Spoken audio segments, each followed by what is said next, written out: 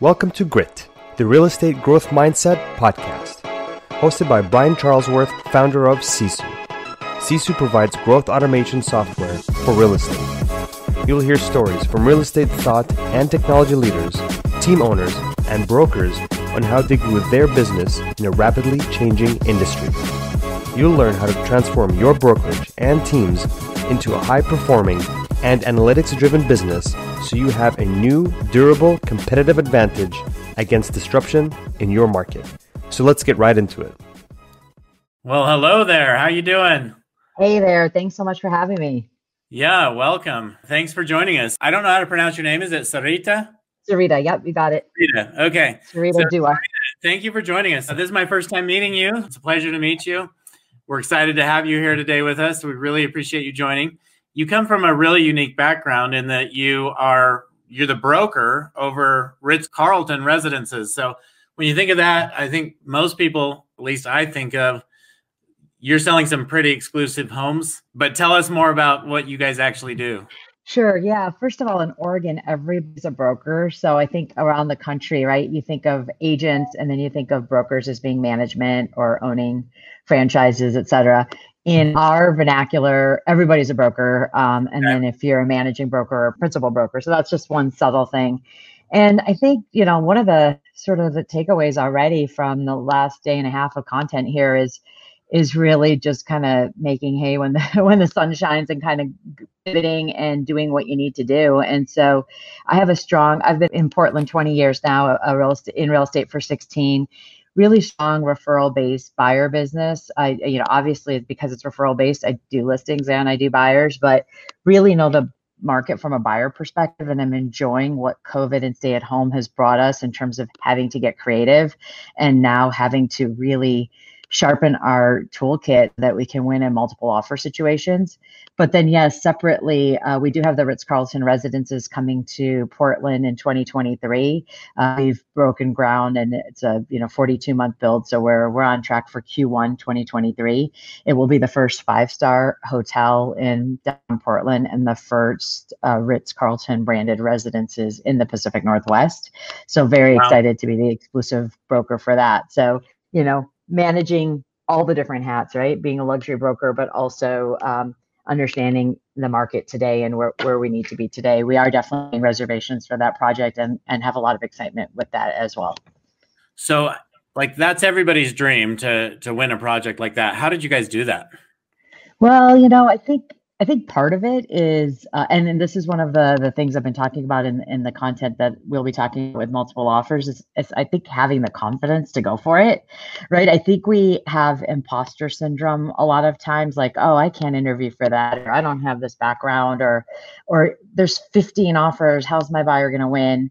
And I think the first thing is truly believing that, you can make a difference. And if you don't have what you might lack in experience, you bring innovation or a different way to look at it or just a different perspective.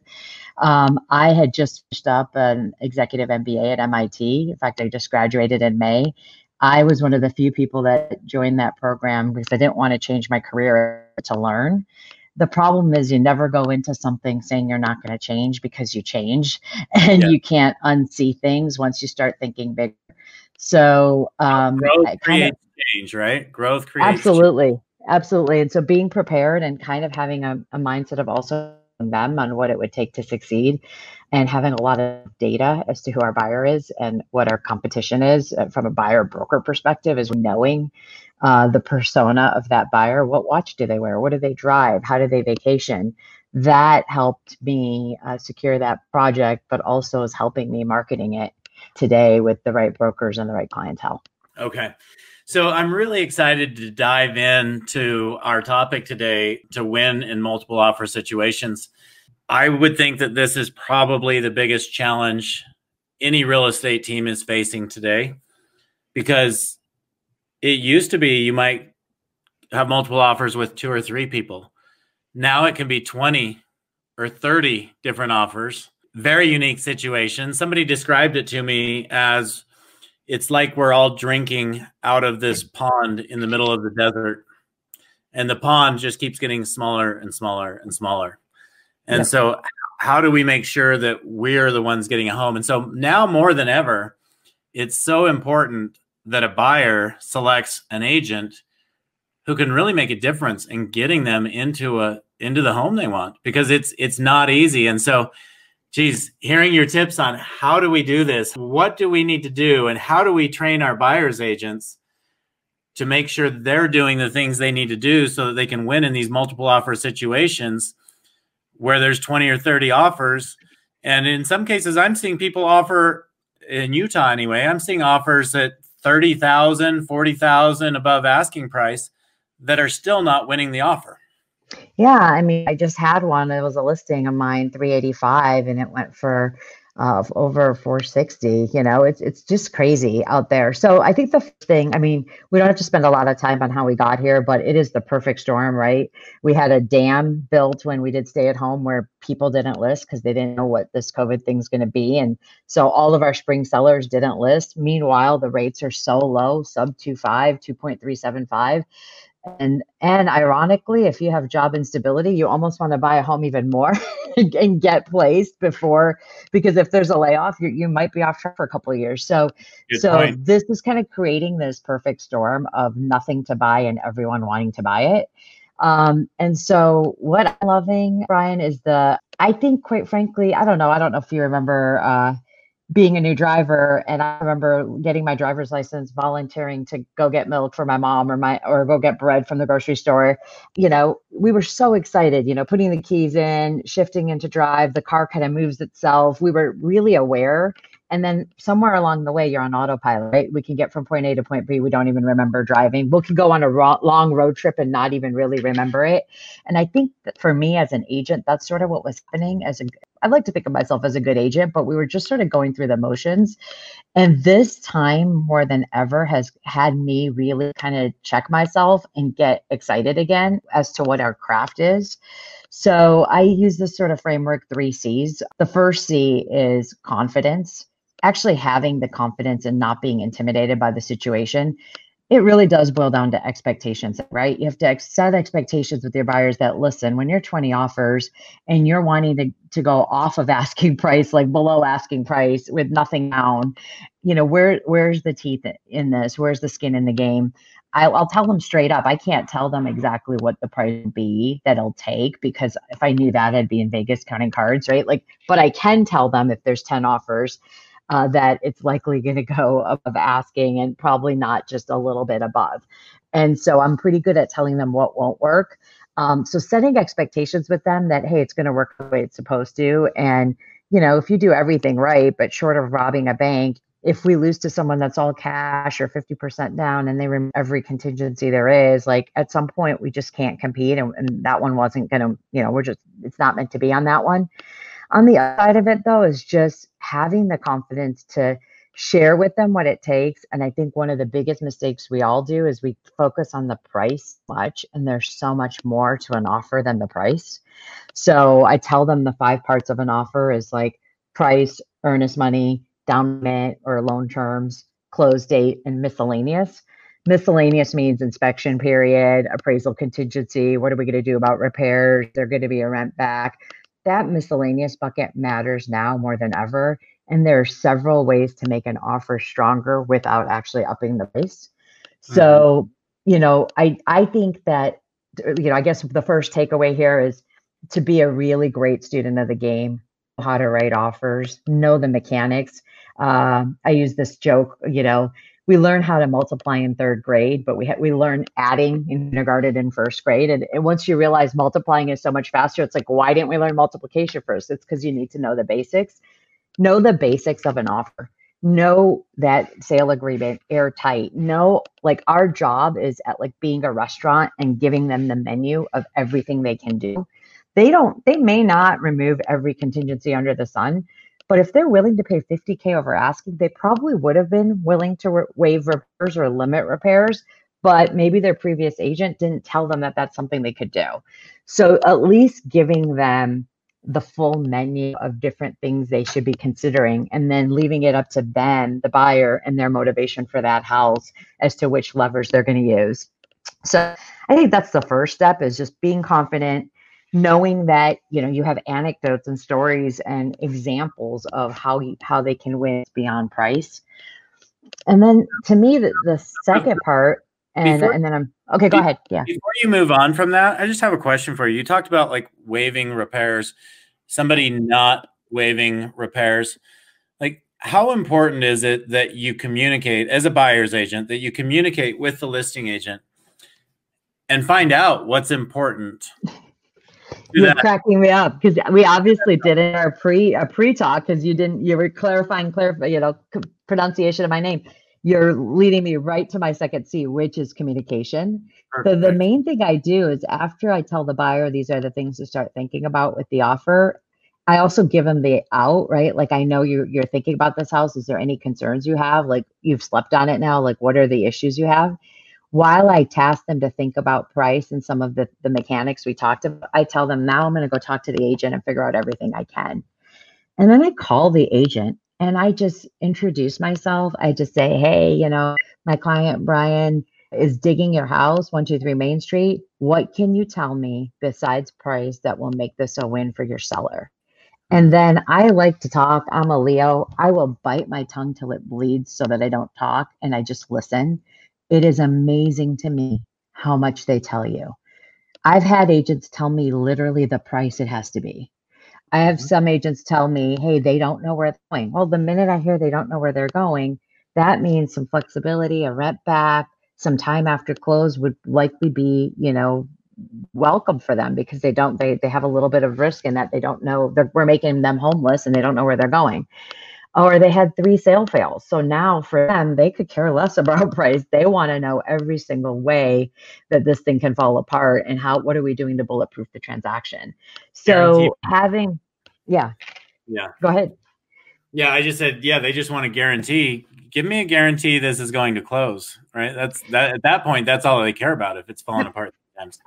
I tell my sellers when I list a house and I tell my buyers when we're writing on a house, like the sellers want 2 things. They want the best price and they want the lowest risk. They want the highest probability that this horse is going to cross the finish line. And that's a combination of terms, great lender, amazing agent. It's unfortunate, but you can't wake up and be a good agent today. You've actually had to be a good agent and have a great reputation throughout. You can't be one of those agents that's like sort of known to be a shyster and then all of a sudden try to turn the leaf. And to just be a good, honest, responsible, responsive, high integrity agent that has a good reputation. Because many times, truthfully, if we were just playing on price, it would be Price is Right? Like the highest offer wins.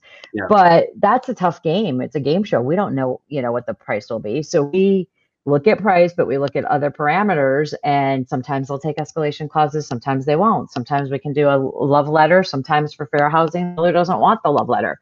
So, and the listing agent won't take them. So I think the truth is there are many times where I've gotten the call and they've said, hey, Sarita, your client isn't the highest. You were 4K away or you were 8K away. But we know you. We've worked with you before. We like so many elements of your offer. Would you either bump up or could you match this term? Now, again, it's not exactly what we offered that we said was best and final. But my buyers in that situation are thrilled because now they had the first right of refusal, right? They at least had the option. They could either match it or walk away, but at least they're in the game and it's their decision versus just the seller's decision. So that communication, Brian, is so key. And I got to be honest, it's embarrassing to me as a 51-year-old with millennial kids that are 19 and 21. It's embarrassing to me as agents. We're forgetting that as agents, we prefer to each other. We're forgetting the art of conversation and picking up the phone. And when you pick up the phone, you don't realize that every conversation you have is rapport building.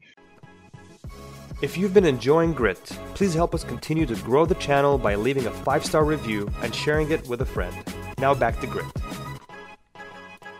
I get it. I mean, I get a call from Marriott or some timeshare every minute. Like, I get so much robocalls that there's a lot of us that don't pick up the phone real time.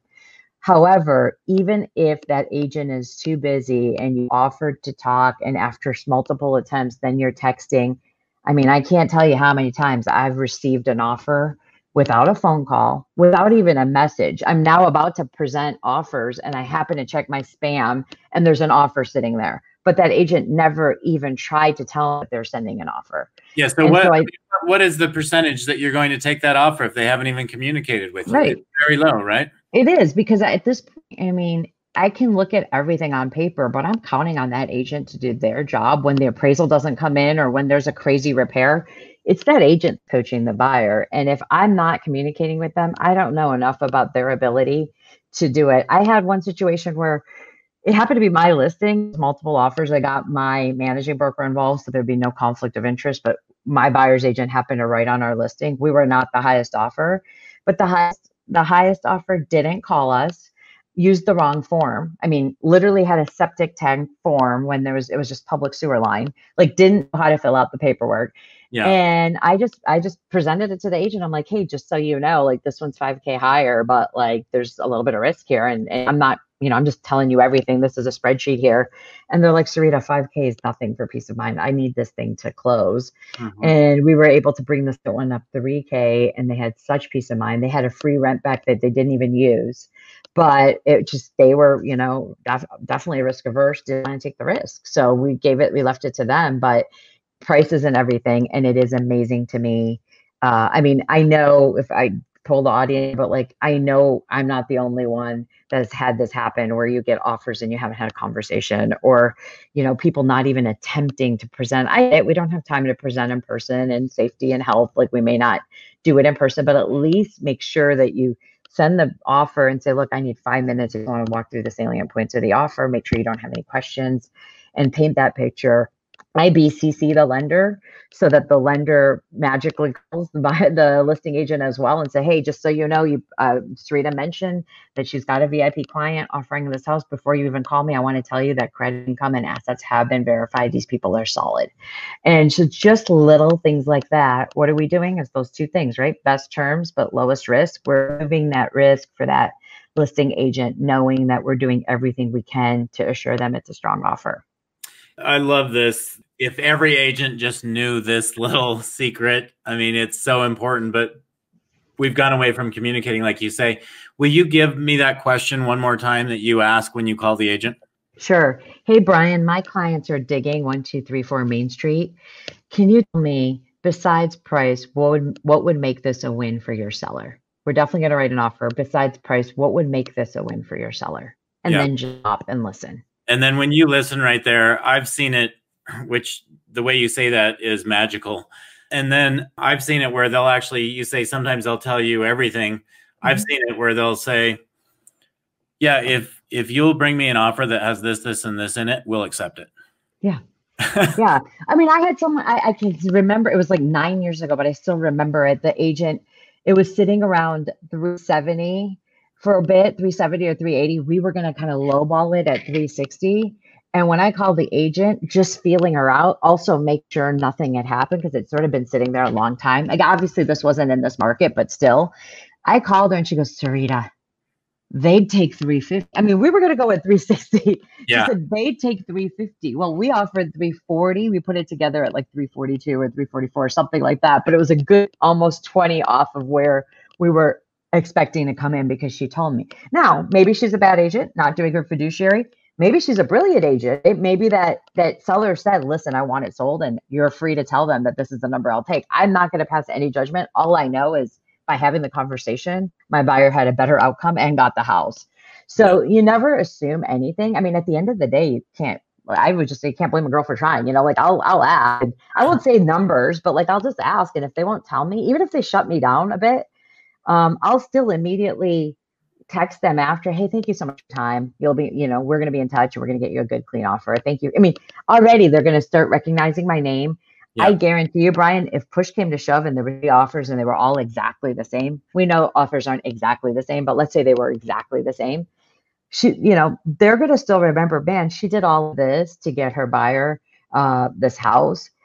Once we're together, we're going to be on the same side here, which is a smooth and successful close for all, because she's trying so hard for her buyer. She's doing her job, right? So if nothing else, it subtly is going to give you an advantage that you took the time to have the communication. I absolutely 100% agree with that, Sarita. So tell me about the third C. So my third C is really creativity. And again, like I said, I'm enjoying this again. I had a weekend. I mean, it's kind of crazy, but I had a weekend, Memorial Day weekend, where we had 10 multiple offer situations, 3 on my listing, 7 on buyers. It never happens, but I won all 7. And it was really fun. And part of it was being creative, right? That's when you know you have mastered the craft. So Yeah. congratulations. Well, it's fun, right? And like I said, it helps 16 years in the business with the, I always joke it's Medina, Sharon, Sarita. I have one of those names I could use only my first name and people know me in my market.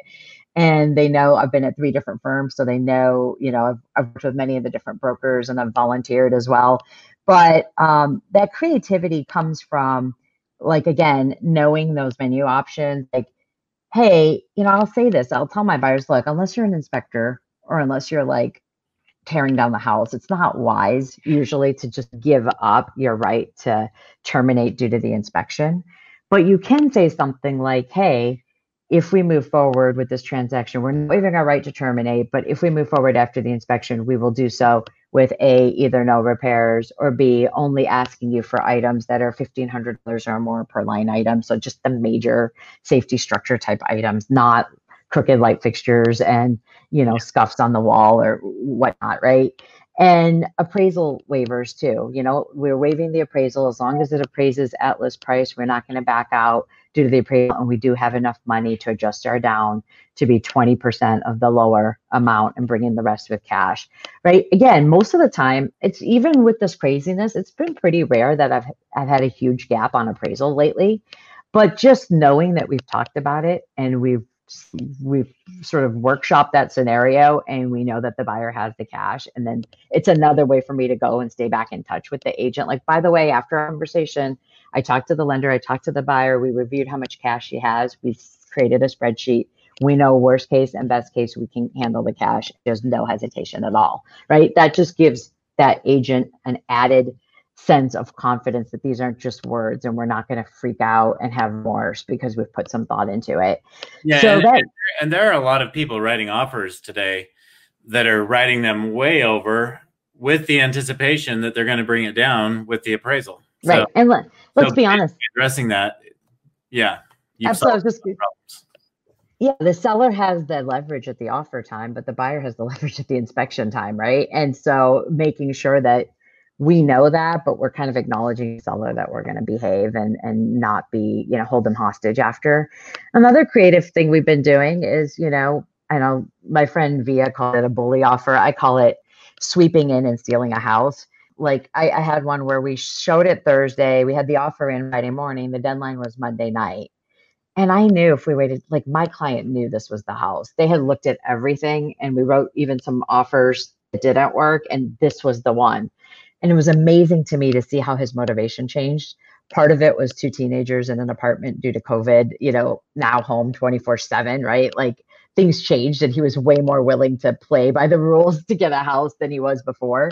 And we said, hey, listen, we're giving you an amazing offer. And we dialed every portion of the offer, over asking, high earnest money, short inspection period, no repairs, no appraisal waiver, no backing out due to the appraisal. And we said, listen, this guy loves this house. He has to have it. He's not going to be able to wait till Monday. In fact, I have an inspection on hold for Monday and we can close in 3 weeks. And I'm obviously respectful. Like, I get it. You said Monday, and here I am doing this 24-hour offer on Friday. But I'll tell you this, he loves it. He wants it. And it's a bird in the hand for your seller. You can be done. No more people through your house, et cetera. And will we be here on Monday if you don't accept this? Of course they will. Like, they love the house, but I can't guarantee the sweeteners that they've put in now are going to be there. This offer as written expires on Saturday at 5 or whatever. Saturday at 4 comes around. They call me, hey, Sarita, we're going to do it. Because at the end of the day, I mean, it's a hedge for everyone, right? They might have more offers and better offers, or they may not. The first hour of this, they don't know. And a bunch of showings don't always translate to offers. In fact, sometimes people get discouraged with an offer deadline. They're like, it's going to go crazy. I don't want to play. So I've done some creative things like that. The trick is, like, I know people who are watching might be like, well, that's kind of that's you're being an ass. You're being disrespectful. You're not listening. I mean, the way you're doing that is, it's really totally respectful. It's, hey, you know what? Here's an offer that is, you're giving them the highest confidence that it is going to close and close quickly. Exactly. Yeah. And honestly, like full disclosure, we couldn't even meet the terms if we waited till Tuesday, right? We had such a compressed timeline. Part of it was accepting it right away, and it was a bird in the hand, and they can take it or not. But the trick with doing that stuff, especially when you're like literally blowing off the rule that has been set up, right, for you, which is a deadline, is to do it respectfully, right? My client has instructed me to put this in front of you. We hope it works. We understand if it won't, but like, if nothing else, the message you have here is they want this house and they're willing to pull out of the stops. We'd love to have a conversation. And so here you go. And it's amazing. Like I said, people get a chance to sleep on it. They see all these offers. They're exasperated by the whole thing. It's stressful for everybody. And I've done that multiple times this year, and it's worked. But you just have to do it, professionally and respectfully, and not, I think sometimes as agents, we forget we're not on title. It's not we, it's our client, right? So we get a little emotion. Sometimes our egos sometimes come into play. At the end of the day, we're working hard for our clients, this isn't about us. And we have to just, again, give our clients a choice and see if this is something they want to try. But my client knew right away. Not only did they know this was the one, they also knew at a certain level it wouldn't work for them. Like they were willing to go above asking and pull out all the stops. But if it would have gotten out of hand, it would have been too rich for their blood. They did have a limit. They were very motivated by the conventional limit of 510, 400. So every dollar over that is money out of their pocket, right? So at some point, even though they were well approved for hire, to not go into jumbo territory, it's like they really wanted to keep it at a number that would work for them. Yeah. Well, there's one thing that's really obvious that I've discovered in the last 30 minutes, and that's what an amazing agent you are. So thank you. Congratulations on that. I'm wondering, I think a lot of people listening right now would be like, hey, I wouldn't mind her spending some time with my team. Is that something you'd be open to if somebody wanted that? I would love that. In fact, I've been doing this training a little bit ad hoc and getting some good feedback on it. And I think it's so timely, so that if anyone did want to have me speak or take some of this and expand it beyond 30 minutes, it'd be an honor. So just reach out to me, find me on Facebook. My handle on my website is AskSarita.com. And usually my cell is plastered everywhere as well. So just reach out to me directly. Okay, so AskSarita.com. And you have access to Sarita to just work with your team to make sure they've mastered this. So some great tips. I really enjoyed having you with us today. So thank you so much for coming on and joining us at the summit. Thank you. This summit's been really just first class all the way. It's an honor being part of it. Thanks, Brian. Yeah, great to see you. Take care. Bye-bye. Goodbye. Thank you for joining us on our podcast. If you have an interest in a free 7-day trial of Sisu, go to sisu.co, sisu.co. Make sure that you use the coupon code GRIT, that's GRIT, to waive all your setup fees and receive a 10% discount on your subscription. If you enjoyed listening to this podcast and want to subscribe, search GRIT, the Real Estate Growth Mindset, on iTunes, Spotify, or Podbean. And with that, we'll catch you next time. Take care.